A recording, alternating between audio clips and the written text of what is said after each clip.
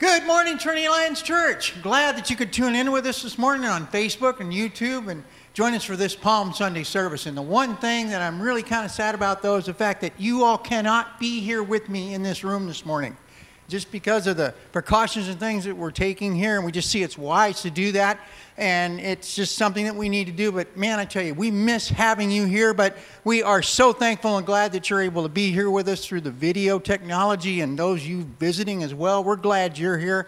And I just want to take a moment here to just let you know that it kind of looks like we're going to continue to do this through the month of April and continue to worship the Lord in spirit and truth from our various homes and things. And so just keep watching your emails and other media for information and things about our worship services coming up. And so that's all going to be coming. Just want to remind you as well that all of our activities here on the campus are still suspended, and we'll continue to communicate with you through email and primarily MailChimp. If you're not on that list, you need to get us that information so we can get you on MailChimp, because that's the primary way we're sending out what's happening here at Trinity Alliance in the coming weeks. Connection groups have been meeting. They've been using Zoom media. They've been doing it digitally. And so they've all been staying at their various homes and yet meeting across the internet. And we'd like to hear from some of your connection group leaders. And if you've been doing that, shoot us an email about what's been going on there as well. Those of you in connection groups, check with your connection group leader about that and see when they're meeting and how they're doing it. If you're having trouble logging on to Zoom, let us know, and we'll help you out with that as well. We also are planning to have a Good Friday service, and we're going to be sending out more information about that. Our denomination is going to be doing a nationwide Good Friday service, and there's going to be various times and things for that on Friday night. So be watching your email for instructions about how you can log in and be a part of that Good Friday service coming up here this week. Also, our last Sacred Space is happening on Saturday night at 6 p.m. on our Facebook group page. So make sure you log into that. And if you haven't been invited into that, just let us know and we'll get you in on that so you can be a part of that Sacred Space event as well.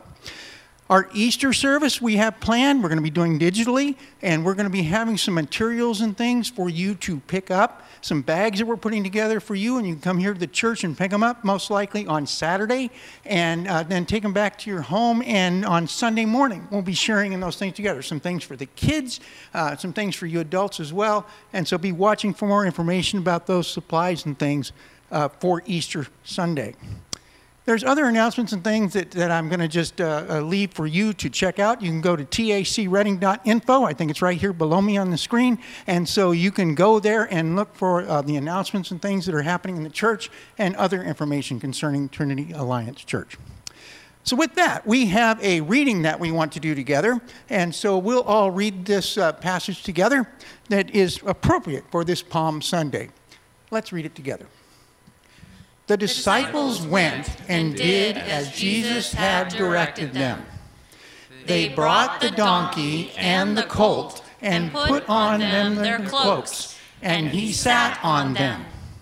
Most of the crowd spread their cloaks on the road, and others cut branches from the trees and spread them on the road. And the crowds that went before him and that followed him were shouting, "Hosanna to the Son of David! Blessed is he who comes in the name of the Lord! Hosanna in the highest!" Let's pray together. Heavenly Father, I thank you that you have given us this opportunity to come together and worship you in spirit and truth through this media that you have allowed us to have. Lord, even though that we are apart in our different homes, that yet we can still be the church united. That your Spirit binds us together, Lord.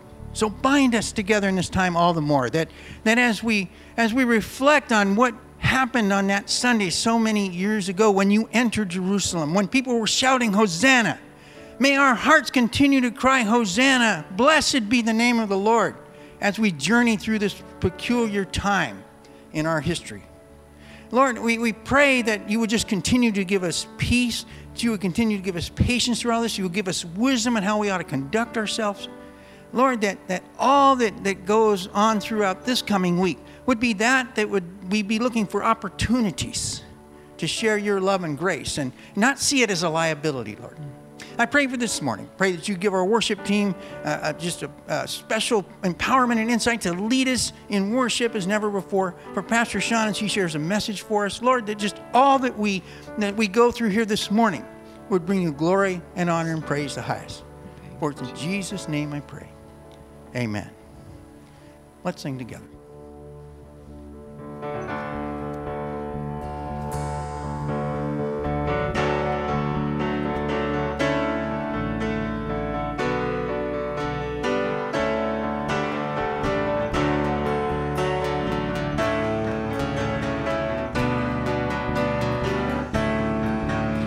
Hosanna in the highest.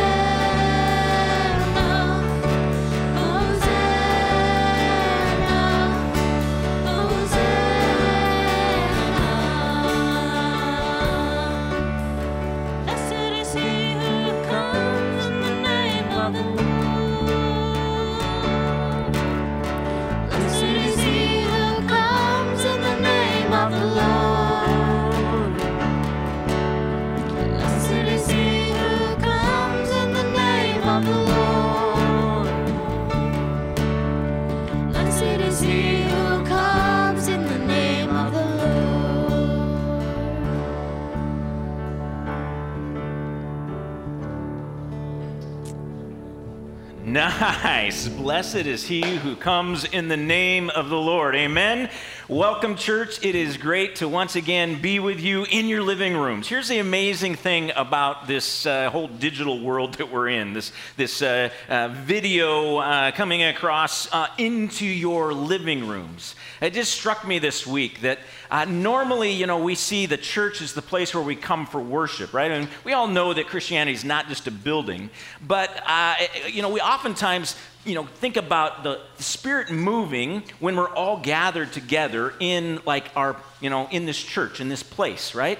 But the reality is because of this changes in the isolation that we're in and the fact that we have to do church this way, is that the Holy Spirit is now coming into your living rooms and washing through you in those spaces. Those places which normally maybe for some of us has just kind of been everyday life, right? Or just kind of the things that we normally do, right? They've all of a sudden on Sunday mornings have become a sacred space, a place where the Holy Spirit is dwelling and we are worshiping him in that space. Now, again, we know that God is everywhere and he's always there, whether we recognize it or not. But the cool thing about doing our church services this way, our worship service this way, is that now we are we're seeing our living rooms maybe in a different light than we've ever seen before. Now, this is Palm Sunday, right? And always a fun time, this Easter week, and I'm super disappointed that we can't be meeting all together in person physically, but we're going to make the best of it as we can in this situation. And so it's Palm Sunday. We've got a little skit for you we're going to do in a minute, but I just wanted to remind you of the word Hosanna and what that means. Now, that's in Hebrew, that word is Hoshi'anah, which means save us now. Save us now. I think we all can be thinking that word and recognizing the importance of that word in a time right now. We need Jesus to save us right now. Hosanna. Amen? All right, let's have a little skit from the Fantastic Four.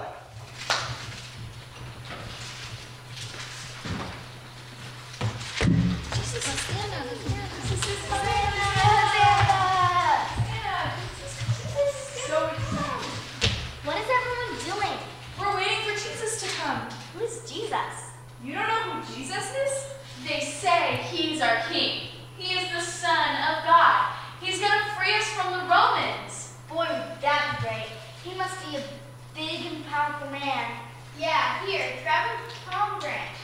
Jesus is coming to Jerusalem to celebrate the Passover. I can't see Jesus. I can't see anything. I can't see Jesus. But I hear shouting. What are they shouting? They're shouting, Hosanna! Blessed is the one who cometh in the name of the Lord. Hosanna means save us. Here he comes, over there. I see him, on a donkey. On a donkey? Don't kings usually ride on horses? Jesus is so kind and happy, but today he looks sad. Hail to our King, Jesus! Jesus! I see him, over there. Goodbye, Jesus. Bye, Jesus. When do you think Jesus is going to be made king? And where are his soldiers? Don't kings have soldiers? Nice. All right, we're going to continue on in worship this morning. And Hosanna, God who saves us. Our God who saves us in his unfailing love, that he would bear the cross for our sins, that he would lay down his life so that we could be set free. Worthy is the Lamb who was slain. Worthy is the King. All hail to the King, Hosanna, who conquered the grave. That's what we're singing this morning, that worthy is he, that he gave us that amazing, amazing grace, that we may have the hope and life everlasting. Amen? So let's sing this morning.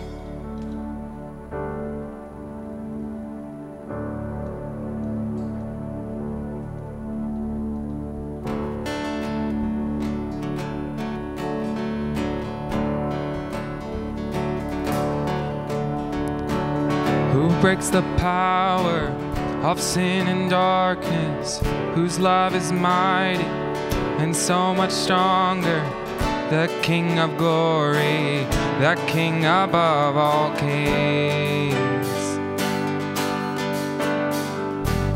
who shakes the whole earth with holy thunder and leaves us breathless in awe and wonder, the King of glory, the King above all kings. This is amazing grace. This is unfailing love, that you would take my place, that you would bear my cross. You lay down your life, that I would be set free. Whoa, Jesus, I sing for all that you've done for me.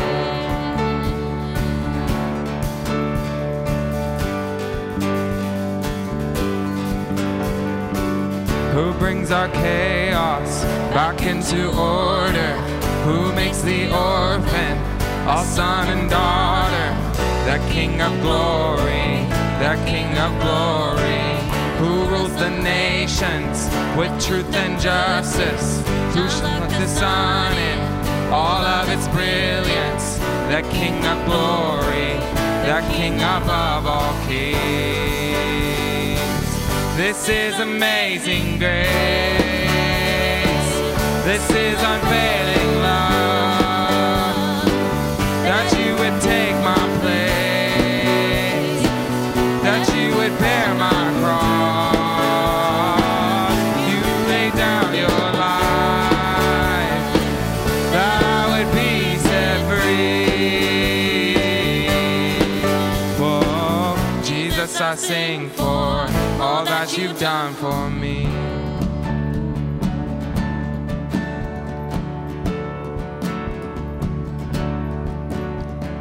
Worthy is the Lamb who was slain. Worthy is the King who conquered the grave. Worthy is the Lamb who was slain.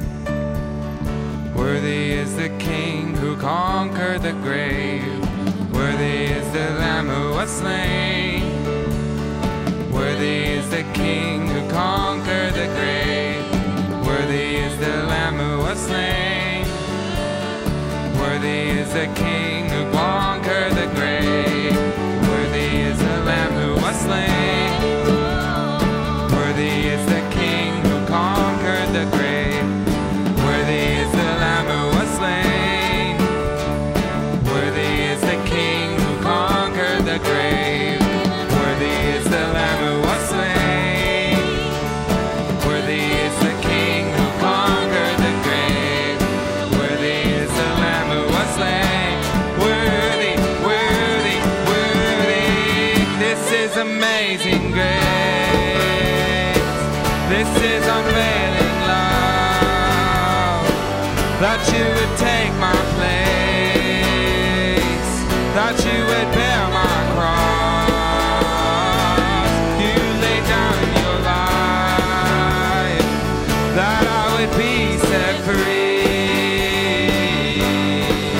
Oh, Jesus, I sing for all that you've done for me.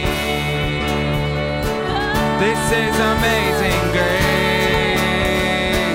This is unfailing love, that you would take my place. Hallelujah. That you would bear my cross.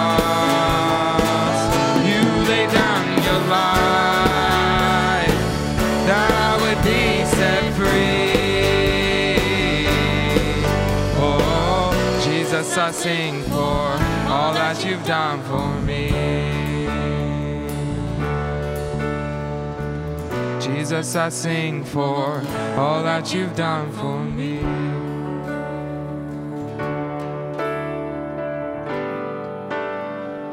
All that you've done for me. This is unfailing love,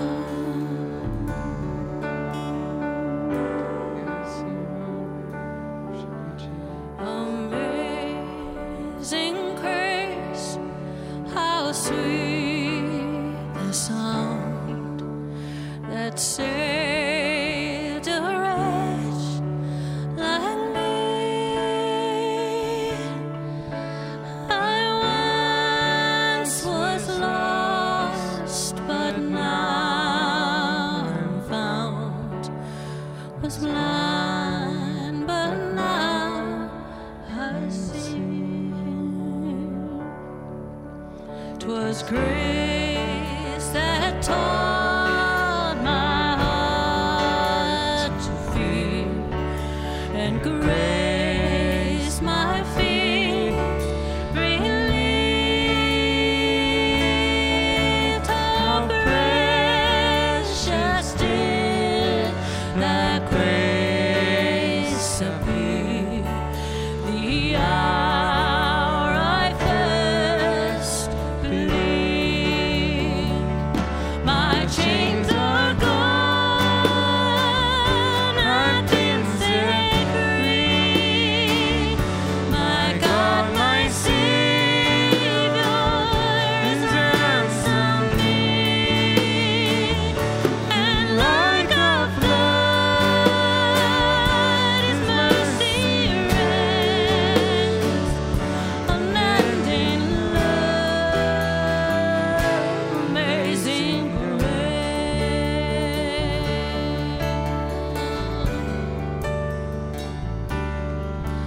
The Lord has promised good to me. His word my hope secures. He will my shield and portion be, as long as life endures. My chains are gone, I've been set free. My God, my Savior has ransomed me, and like a flood, His mercy reigns, unending love, amazing grace. My chains are gone, I've been set free. My God, my Savior has ransomed me,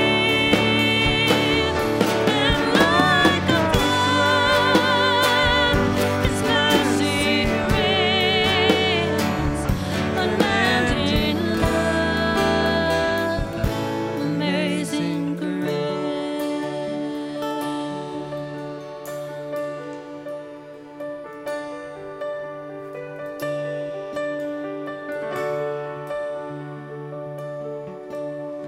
The earth shall soon dissolve like snow.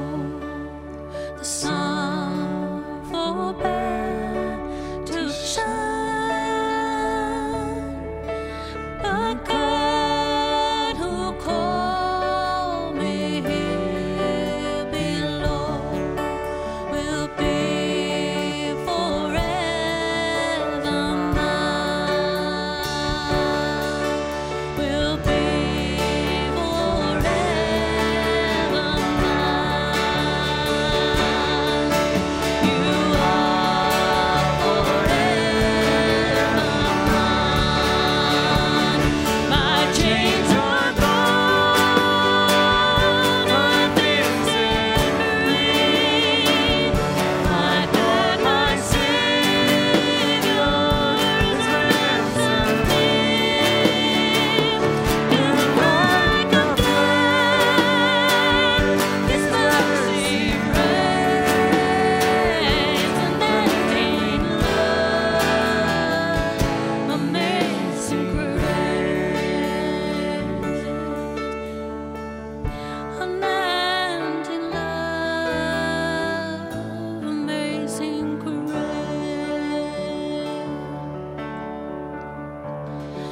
Your unending love, amazing grace.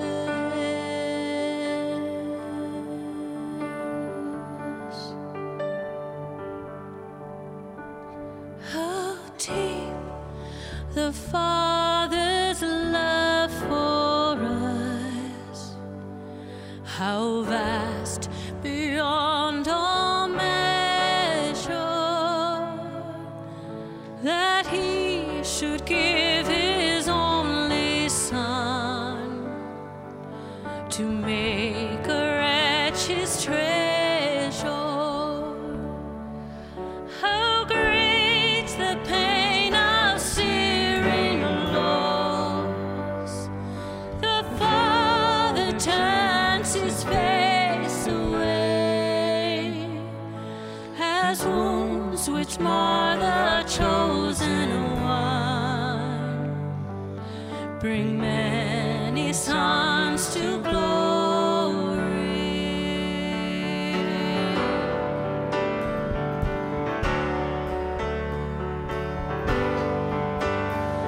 Behold the man upon a cross, my sin upon his shoulders. Ashamed, I hear my mocking voice call out among the scoffers. It was my sin that held him there until it was accomplished. His dying breath has brought me life. I know that it is finished. His wounds have paid. His wounds have paid.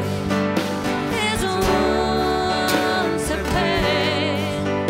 How deep the Father's love for us.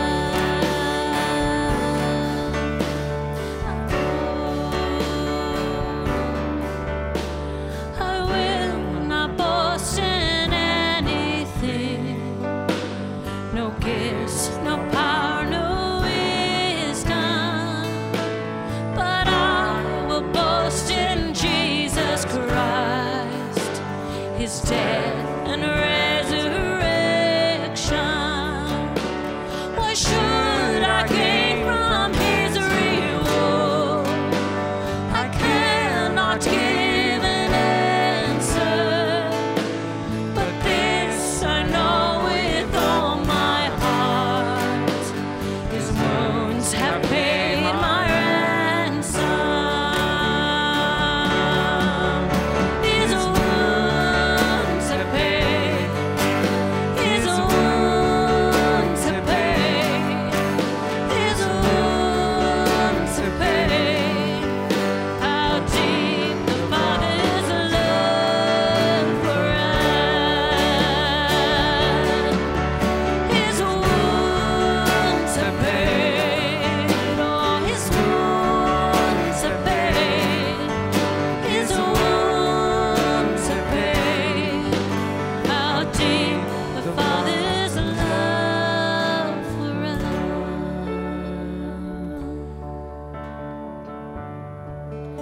He was pierced for our transgressions. He was crushed for our sins. The punishment that brought us peace was upon him, and by his wounds, we are healed.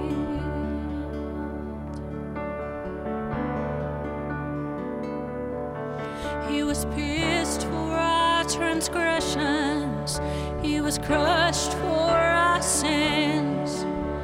The punishment that brought us peace was upon him, and by his wounds, we are healed. 'Cause his wounds have paid. His wounds have paid. His wounds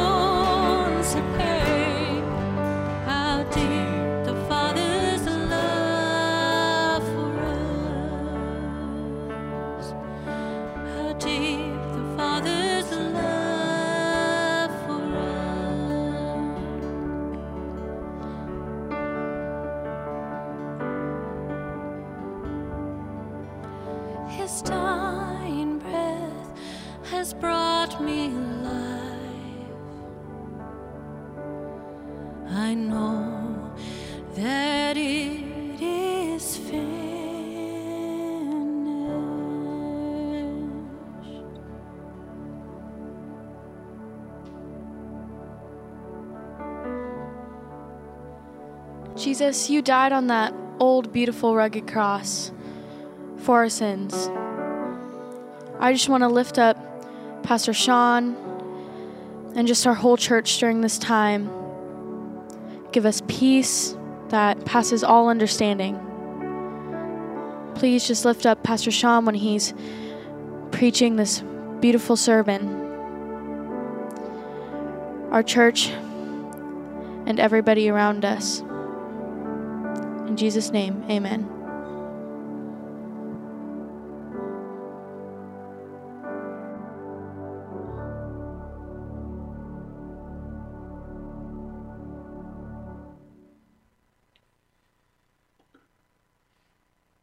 It's pack your own preaching stand to work day.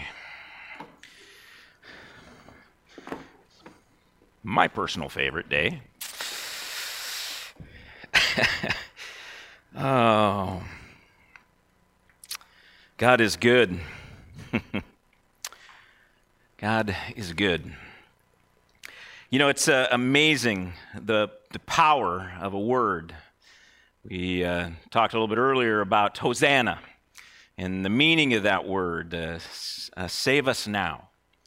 But just that single word, it means so much, right? It has so much in it. There's other words in our language as well that it seems have, just they elicit so many emotions and so many thoughts and so many things go through your head that you're just like, wow, that word is packed full of stuff, right? And touchdown, right? I mean, that's a word that is just packed with all kinds of just good feelings and excitement about the Seahawks winning again. You guys were talking about, I haven't mentioned Seahawks in a while. There you go. You're welcome. So, touchdown, right? A home run, right? A home run is another great word, right? That just elicits these feelings of emotion, right? And excitement. I love you. Love, right? The word love has so much in that word, right? And of course, how do you define that word and what that looks like? But I mean, love is a great word. But then there's some other words that are, a little bit maybe more scary. Cancer, right? I mean, you hear cancer and it just creates these fears inside of us, right? And there's butterflies start flying, right? And no one wants our doctors to say that word, right? It's a scary and nasty word that we want to avoid. Currently, coronavirus, right? I mean, the emotions that word elicits. I mean, this is a brand new word that didn't exist just a few months ago, and all of a sudden, boom, now this word is across the globe, and it creates so much angst in so many of us, and it elicits so many emotions of maybe even frustration and anger, but also of fear and concern. Words have a lot of meaning in them. How about a word like shotgun? Now, you might go, okay, well, shotgun, that's not real. There's not a lot of excitement in that. But the interesting thing about the word shotgun is it just kind of shows the other side of words, because words, not only one word can have all of this impact in it, but also sometimes one word can have a lot of different kind of uses, right? I mean, not just definitions, but ways that we would use that word like in our culture, right? Pastor Bob loves to say 4.3, I think, definitions per word or something like that. Is that right, Pastor Bob? Anyways, so but these words like shotgun, I mean, you can use that word in a lot of different ways, right? I mean, if you're going out to, shoot ducks or something, right? Shotgun, hey, give me the shotgun, right? I mean, that's, shotgun, right? I mean, get shotgun. You could even just say the word and people would know what you're talking about, right? You see the bird fly, shotgun, or give me that gun so I can shoot the bird, right? You could also use, shotgun for, other things like, football, again.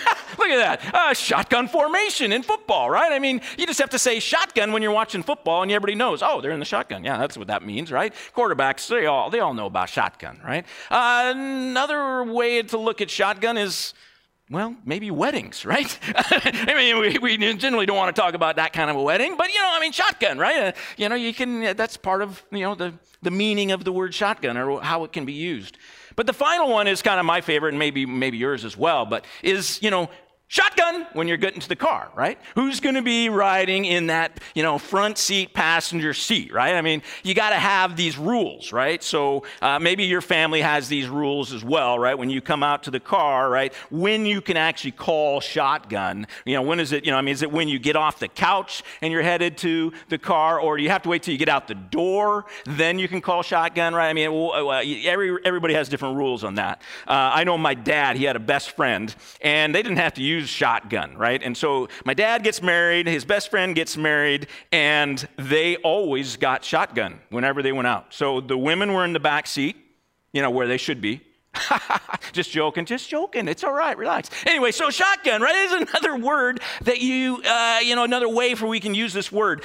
You could even use shotgun, and it could mean all four things at the same time. Think about this. A father who finds out that his daughter just got married to a quarterback, and his wife is driving him to go find that guy. All four, right? Shotgun, right? You could be, give me the gun, give me the, the seat next to, my daughter just got married.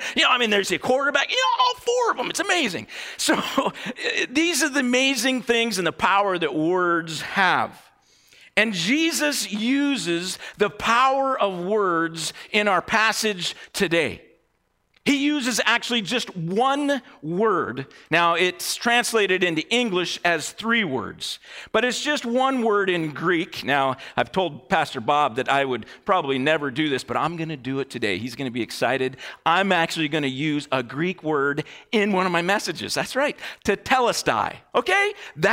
It is finished, okay? That's how we translate it into English. So that's the Greek word, tetelestai. And this is what Jesus said on the cross. Let's read the passage quickly. It's just one verse, actually. John chapter 19, verse 30. When Jesus had received the sour wine, he said, "It is finished." And he bowed his head and gave up his spirit. One word Jesus speaks, tetelestai. And yet this word has so many meanings to it that I want to take some time to actually flesh that out. But before we do that, I want us to recognize the tone that Jesus is using when he says this word. And in order to emphasize that, we're going to look at where he kind of says this in Mark. See, the reality is John, in the book of John, John's the only one who records this word, tetelestai. He's the only one. The other 3 Gospels, they don't mention this when Jesus is on the cross. And so I want to go to Mark chapter 15, verse 37, and see how Mark writes this word out. He doesn't use the word, but he describes it a different way. And this is what he says in Mark 15:37. And Jesus uttered a loud cry and breathed his last. See, Matthew, Mark, and Luke all say that Jesus utters a loud cry, and then John puts in there, "It is finished." And the reason I point that out is because we need to understand that the way that Jesus is saying this word, he's not like defeated. It's not I can't finish the job, bummer, on the cross. That's not the tone that he's using. It's also not a despairing kind of, I am unable to do it, or I am finished. They got me. That's not the way that he is saying this word. He's also not saying this word from a sense of, wrath, like you are finished, right? He's not like lashing out at them either. The way he says this word, the tone, is a loud cry. It's a triumphant cry. He's saying, I have finished the work that I've come to do. He says, it is finished. It's excitement, it's joy, it's celebration, it's conquering, it's triumphant. It is finished. That is the tone that he uses. But so what does this mean, though? How'd they use this word tetelestai 2,000 years ago?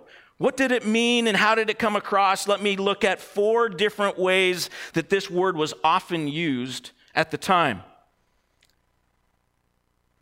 First of all, it was used in a religious context as the unblemished lamb. And what would happen is that the priest, when it was time for a sacrifice, the Israelite or the Jew would come and bring their lamb to be slaughtered, and the priest would look over the lamb to make sure that it was perfect, that it was unblemished.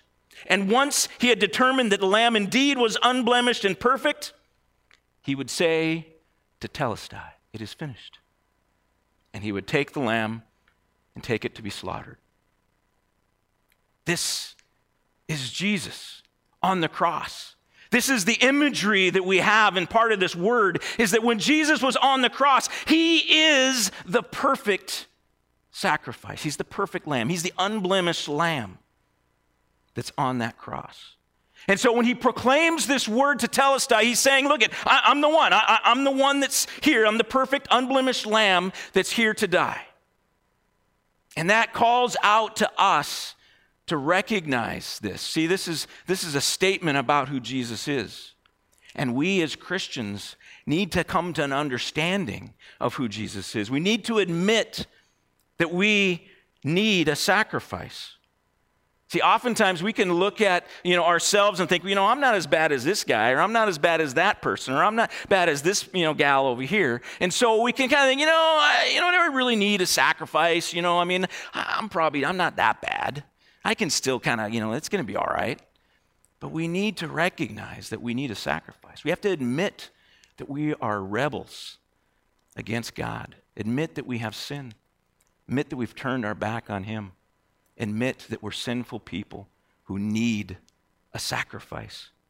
And recognize that Jesus is the only unblemished lamb worthy to be sacrificed for us. The second way, or second form that this word would take is in the courts as a debt that has been paid in full. So if you owed a debt of money and you needed to pay it off, you got a loan or something, you could go and you'd go to the bank or you go to the courts and say, hey, all right, I've paid it off. Here's the paperwork that says that I paid this off. And so the court person would look at that and they would stamp on the debt. They would say, it is finished, tetelestai. It's done. It's paid in full. It's complete. And again, obviously, we've heard this perspective of Jesus on the cross before, that he paid our debt.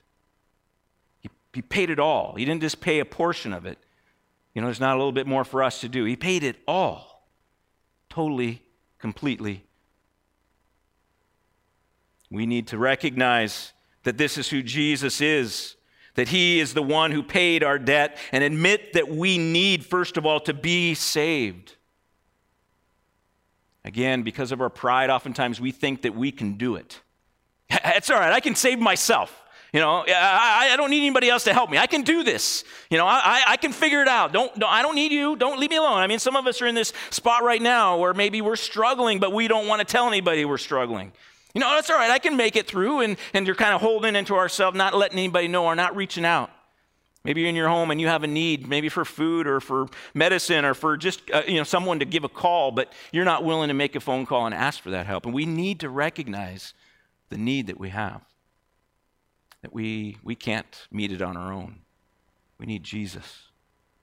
We need what he can offer because we are totally unworthy to be able to pay our own debt. We need his grace. The next way that this word can be used is in a business context. So in a business context, the idea is that, the worker would have a list of things that he needs to do. And once he'd finished all the things on the list, he could go back to his boss and say, look, it's done. It's finished. I've done my job. I've done my task. I've finished my work. And this, of course, applies as well to Jesus. Maybe most famously or most commonly seen of Jesus on the cross, that he's done his work. He's finished the job. He's done it, what he needs to do. He finished the task that his Father had sent him to do and complete. And that is certainly true. Jesus has completed the task, but we need to understand that the task that he's completed is that he has fulfilled the law. For thousands of years, the Israelites had been struggling to try to be obedient to the law, and they kept breaking the law over and over and over again. They could never do it. They could never fully fulfill the law and accomplish all the things that the law was set out for them to do. And then Jesus shows up, and he does it. He completes the work. He fulfills the law. Matthew chapter 5 talks about that. 5 verse 17. But more than that, he is the righteous one for us. I want to read briefly Romans chapter 8, verses 1 to 4. Therefore, there is no condemnation for those who are in Christ Jesus. For the law of the Spirit of life has set you free in Christ Jesus from the law of sin and death. For God has done what the law, weakened by the flesh, could not do. By sending his own Son in the likeness of sinful flesh, and for sin, he condemned sin in the flesh in order that the righteous requirements of the law might be fulfilled in us who walk not according to the flesh, but according to the Spirit. See, we need to recognize and admit that we need his rightness. We can oftentimes feel like, that we're pretty good. We can do quite a bit of stuff. And we can think that, we don't really need Jesus' righteousness. I've preached several messages on this recently about the reality of grace, and the reality of Jesus' righteousness is why we are accepted. That we can never live a righteous life. Even after we become to Christ, even after we have the Holy Spirit, we're still going to make mistakes. We're still going to fail. We're still going to do the wrong thing. And a matter of fact, the only way we can do any good is because of Jesus. His empowerment of the Holy Spirit in us. Left to our own devices, we will always fail. And we need to admit that we need his righteousness. We need someone who can fulfill the law for us, but because we can't do it, we never will be able to do it. It's always going to be focused on Jesus and what he can do for us, what he's done for us. Admitting that we are failures and that we're unable to live righteously. So we can trust in Jesus and what he did in his righteousness. The final kind of way that this word was used is also in art. Kind of a weird way to think about this, but an artist at the end of painting or completing a sculpture, right? But back to a painting, the artist, when he had completed his masterpieces, has completed his painting, he would have, kind of that last stroke of the paintbrush. And then he steps away and he says, "Tetelestai, it is finished." And what this means in this context is that there's no more brush strokes that need to happen. It's perfect the way it is. It's exactly the way it's supposed to be. And that there was nothing else that we need to add to this picture. There's nothing else to do.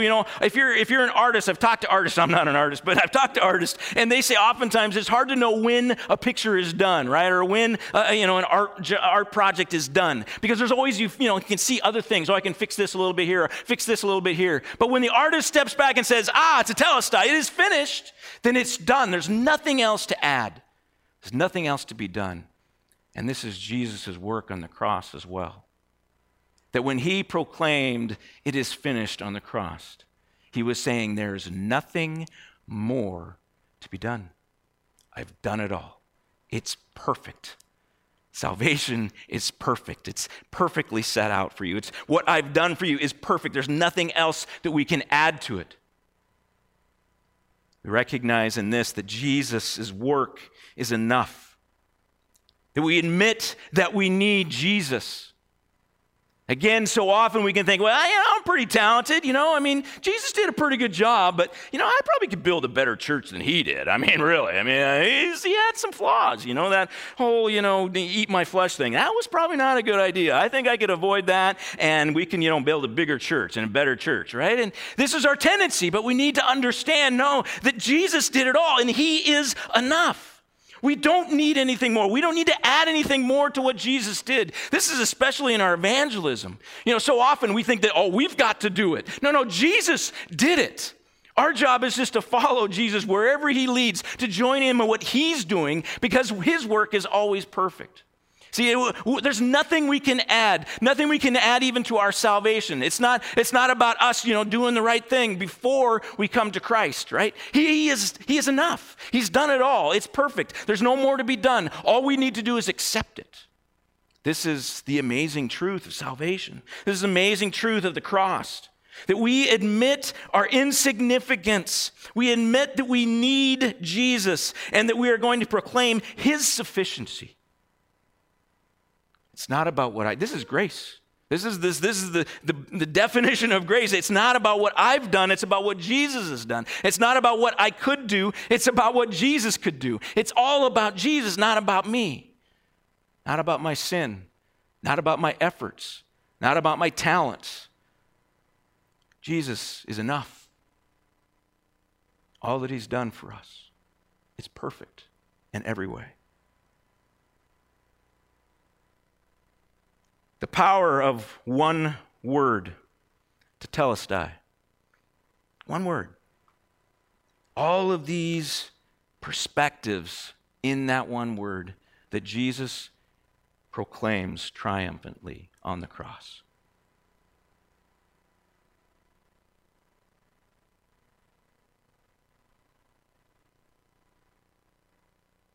I think in times like this, we have a tendency to begin to depend on politicians or government officials, begin to depend on doctors, the media to give us the right information, begin to depend on our own ability to understand the situation and the risks that are there, our ability to be able to protect ourselves, our ability to protect others. Times like this, there's a tendency for us to become very, very self-focused, thinking that the answer lies somewhere within. And if not within us, then within humanity. That someone's going to come up with, the hydroxychloride, which is chlorine, which is going to fix this, the medication or the vaccine. Our tendency is to lean in and begin to expect that it's that news conference every day at 2 o'clock with the president, that's going to give us hope for tomorrow. Tendency to just be watching maybe news all day long, or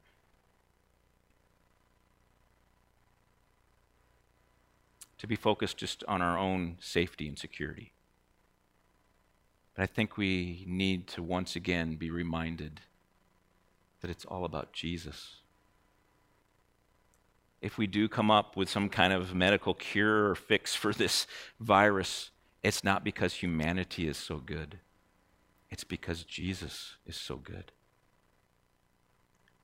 If your family somehow avoids this and you don't have any family or friends that are impacted by this virus, it's not because they did a great job of social isolation and social distancing. It's because Jesus is good. Now, I'm not saying that we shouldn't follow some of the advice of our government officials in our medical field. What I'm saying is that where are we putting our trust? Times like this, when there's a lot of fear and disruption of our schedules, we begin to kind of go within and try to figure out, we got to fix this, we got to do this, and especially as Americans, right? As Americans, this is who we are, right? We're always going to rise to the occasion. When it gets really rough, the world wars, we step up, we make it happen, the different impacts, 9/11, 9/11, right? We stood up, we came together as Americans, and we got through that, right? And so there's this sense of American exceptionalism, American, we can do this. But we can't do it. We need to recognize that. And maybe some of you are beginning to experience some of that depression and that recognition that, oh my gosh, I can't control this. I don't know what's going to happen. Every day I watch the news and I don't feel any better. They're not getting any further along and the numbers keep going up. And so we need to recognize, folks, go back to Jesus. He's the one he's the one that has the answers. He's the one that has the cure. Whether you survive this virus in this world or if you it takes your life and you're in the next world, it's all about Jesus. He will give you peace for today. He will give you hope for the day. And he will also take you into all eternity with him no matter what happens in your life in this side of heaven. We need Jesus.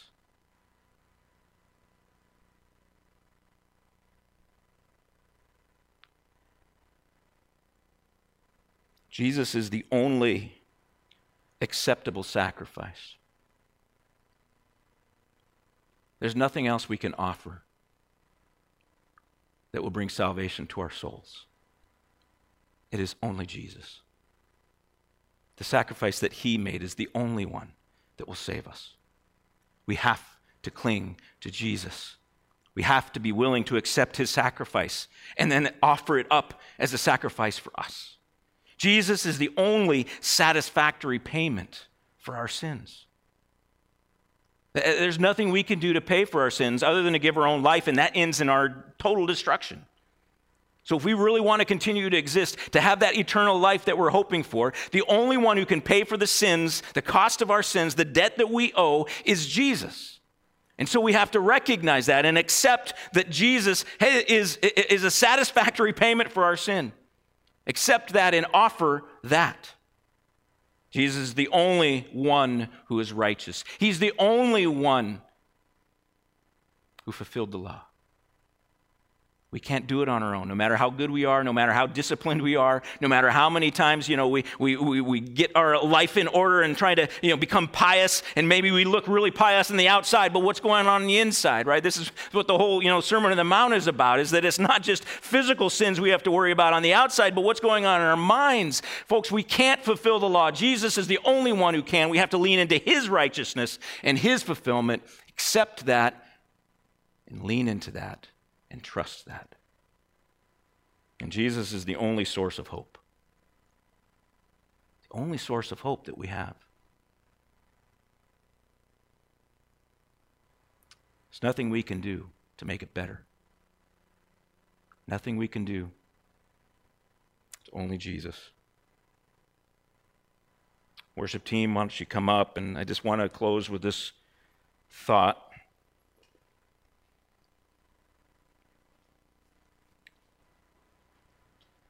We talked at the beginning of the service about the word Hosanna.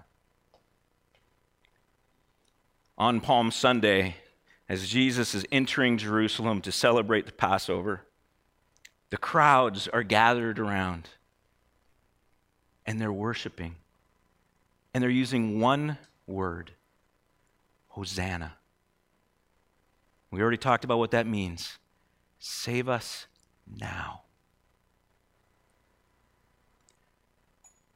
The Passion Week of the life of Jesus started with one word, Hosanna, save us now, and ended with one word, Tetelestai, it is finished. He did it. What the crowds were calling out for Jesus to do, he completed. He finished the work. He saved us. Salvation is found in no one else but Jesus Christ. Church, in this time of disruption, may we first of all return our eyes to Jesus, to recognize that he is the answer, that it's all about him. He's the one we have to lean into. He's the one we have to trust. But also, church, when we recognize the amazing goodness of this Jesus that we love, who is our Savior, we celebrate the fact that Jesus is our Lord. When we understand that we can't do it, we have nothing to offer, and it's all about Jesus, we get so excited because of the grace that he's poured out into our life, and we recognize we get all these amazing blessings, all these amazing goodness into our life because of Jesus, not because of what we've done. And we celebrate that, but that should also then cause us to share that with others. Don't you think there are people in this world who are leaning on their own strength, who are leaning in the humanity's strength, the doctor's strength, the president's strength, whoever it may be, and hoping and trusting in them? Don't you think they need to have someone who's more trustworthy? Don't you think that they need to be able to experience this amazing grace that Jesus offers? Now's our time, church, to rise up once again and look for those opportunities. Interact, make phone calls, talk to your neighbors as you walk by their house, wherever it may be. Get involved in the people in your life, and family, friends, whoever it may be, somehow, some way. Make sure they understand that their hope is only found in Jesus. because he's the one that's going to bring them through this. This is what we do, church. This is what it's all about. It's not about whether you feel comfortable doing that. It's not about whether you feel capable of doing that. It's not about whether you think this is a good thing to do. It's about what Jesus is doing. It's all about Jesus.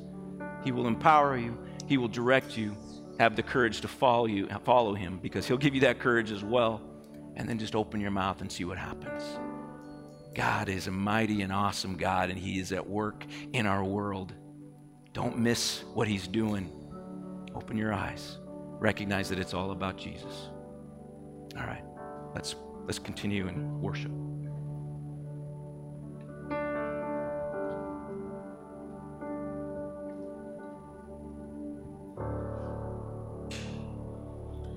The life you gave,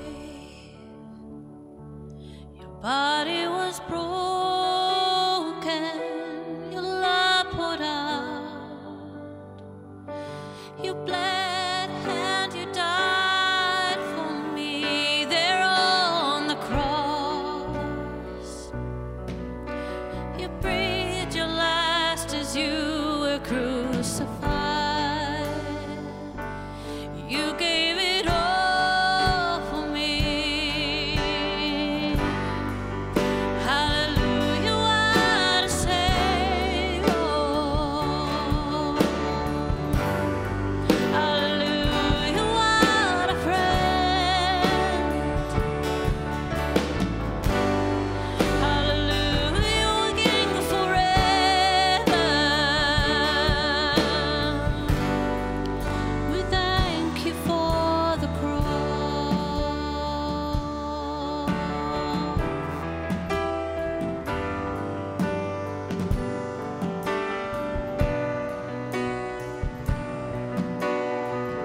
They're in the ground, sealed in the darkness, lifeless lay. The frame of the Father, Son in agony. He watched his only Son be sacrificed. He gave it all for me. Hallelujah, what a Savior. Hallelujah, what a friend. Hallelujah, King forever.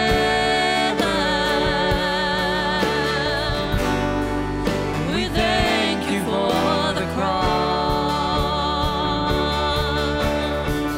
But on that day, it seemed as the darkest hour of violent hope broke through and shook the ground, and as you rose, all the light of all the world was magnified.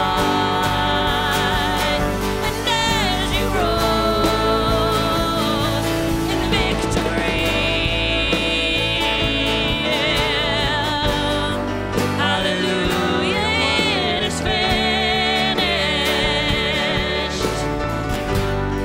Hallelujah, it is done. Hallelujah, King forever.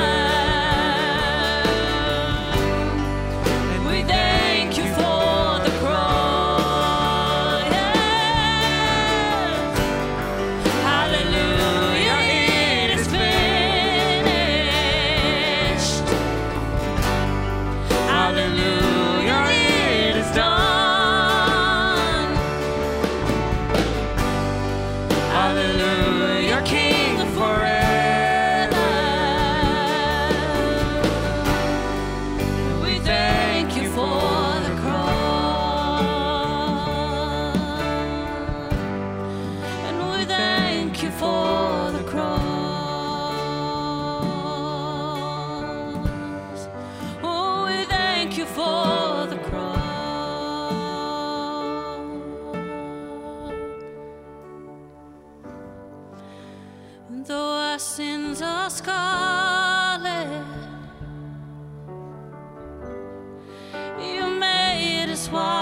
snow. Though our sins are scarlet, you made us white as snow.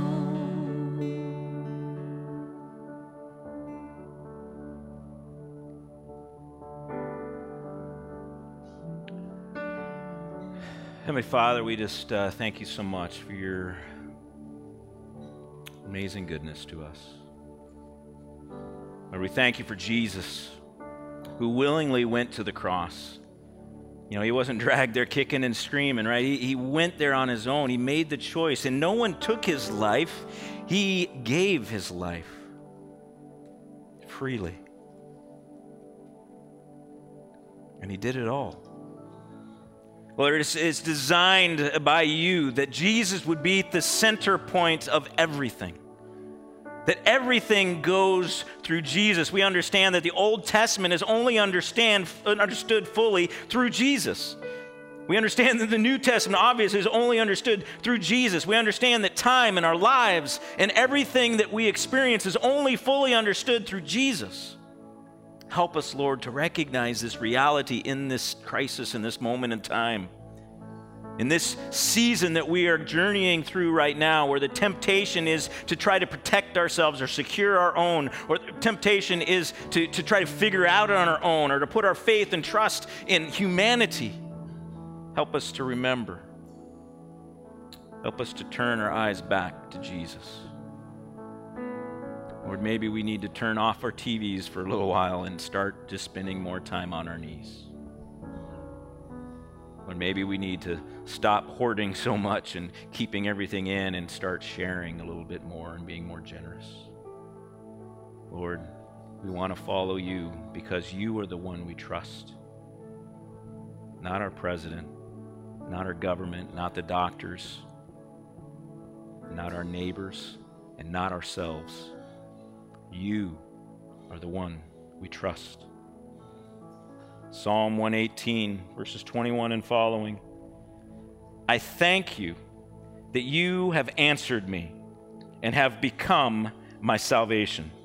The stone that the builders rejected has become the cornerstone. This is the Lord's doing. It is marvelous in our eyes. This is the day that the Lord has made. Let us rejoice and be glad in it. Save us, we pray, O Lord. O Lord, we pray, give us success. Blessed is he who comes in the name of the Lord. We bless you from the house of the Lord. The Lord is God, and he has made his light to shine upon us. You are my God, and I will give thanks to you. You are my God, I will extol you. Oh, give thanks to the Lord, for he is good, for his steadfast love endures forever. Amen. Hallelujah. Hosanna. And God bless you. Thank you, church. It's great to see you. Continue to hang out for a few more minutes if you'd like, and we can chat. God is good. He's working. May we all get our eyes on Jesus. Take care.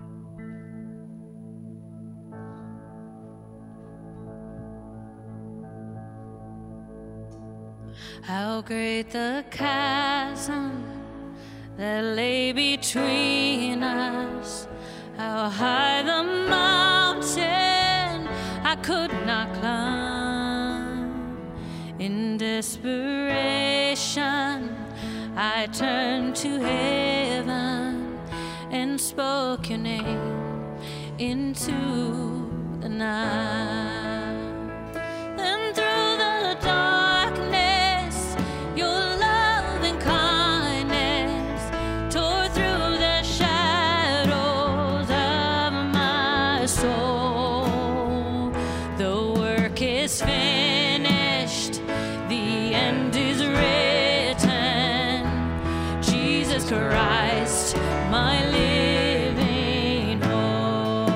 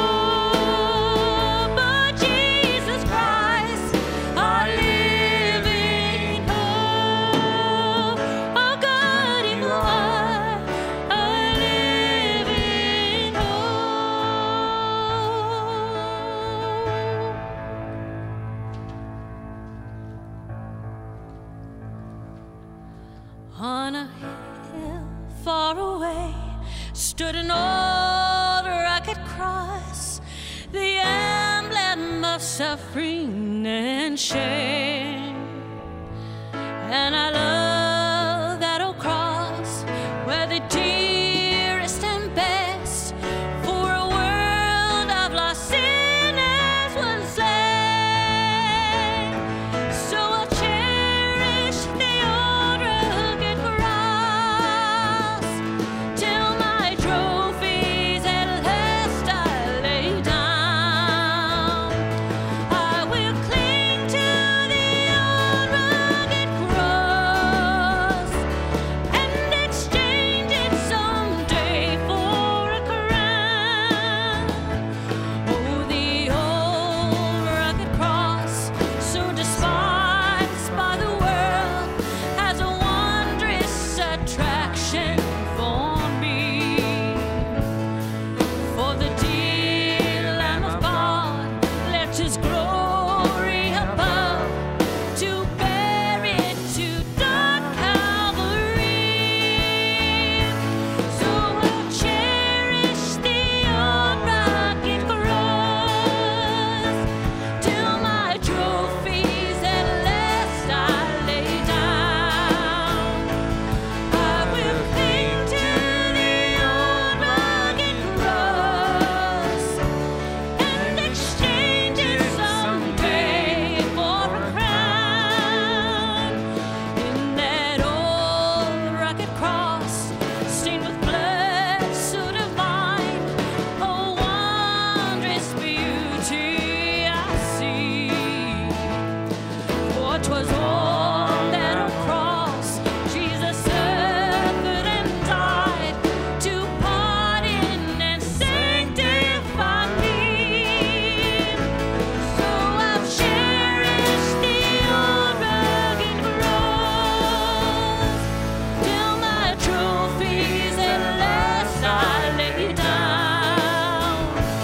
I will cling to the old rugged cross and exchange it someday for a crown. So I'll cherish the old rugged cross till my trophies at last I lay down. I will cling to the old rugged cross and exchange it someday for a crown, and exchange it someday for a crown.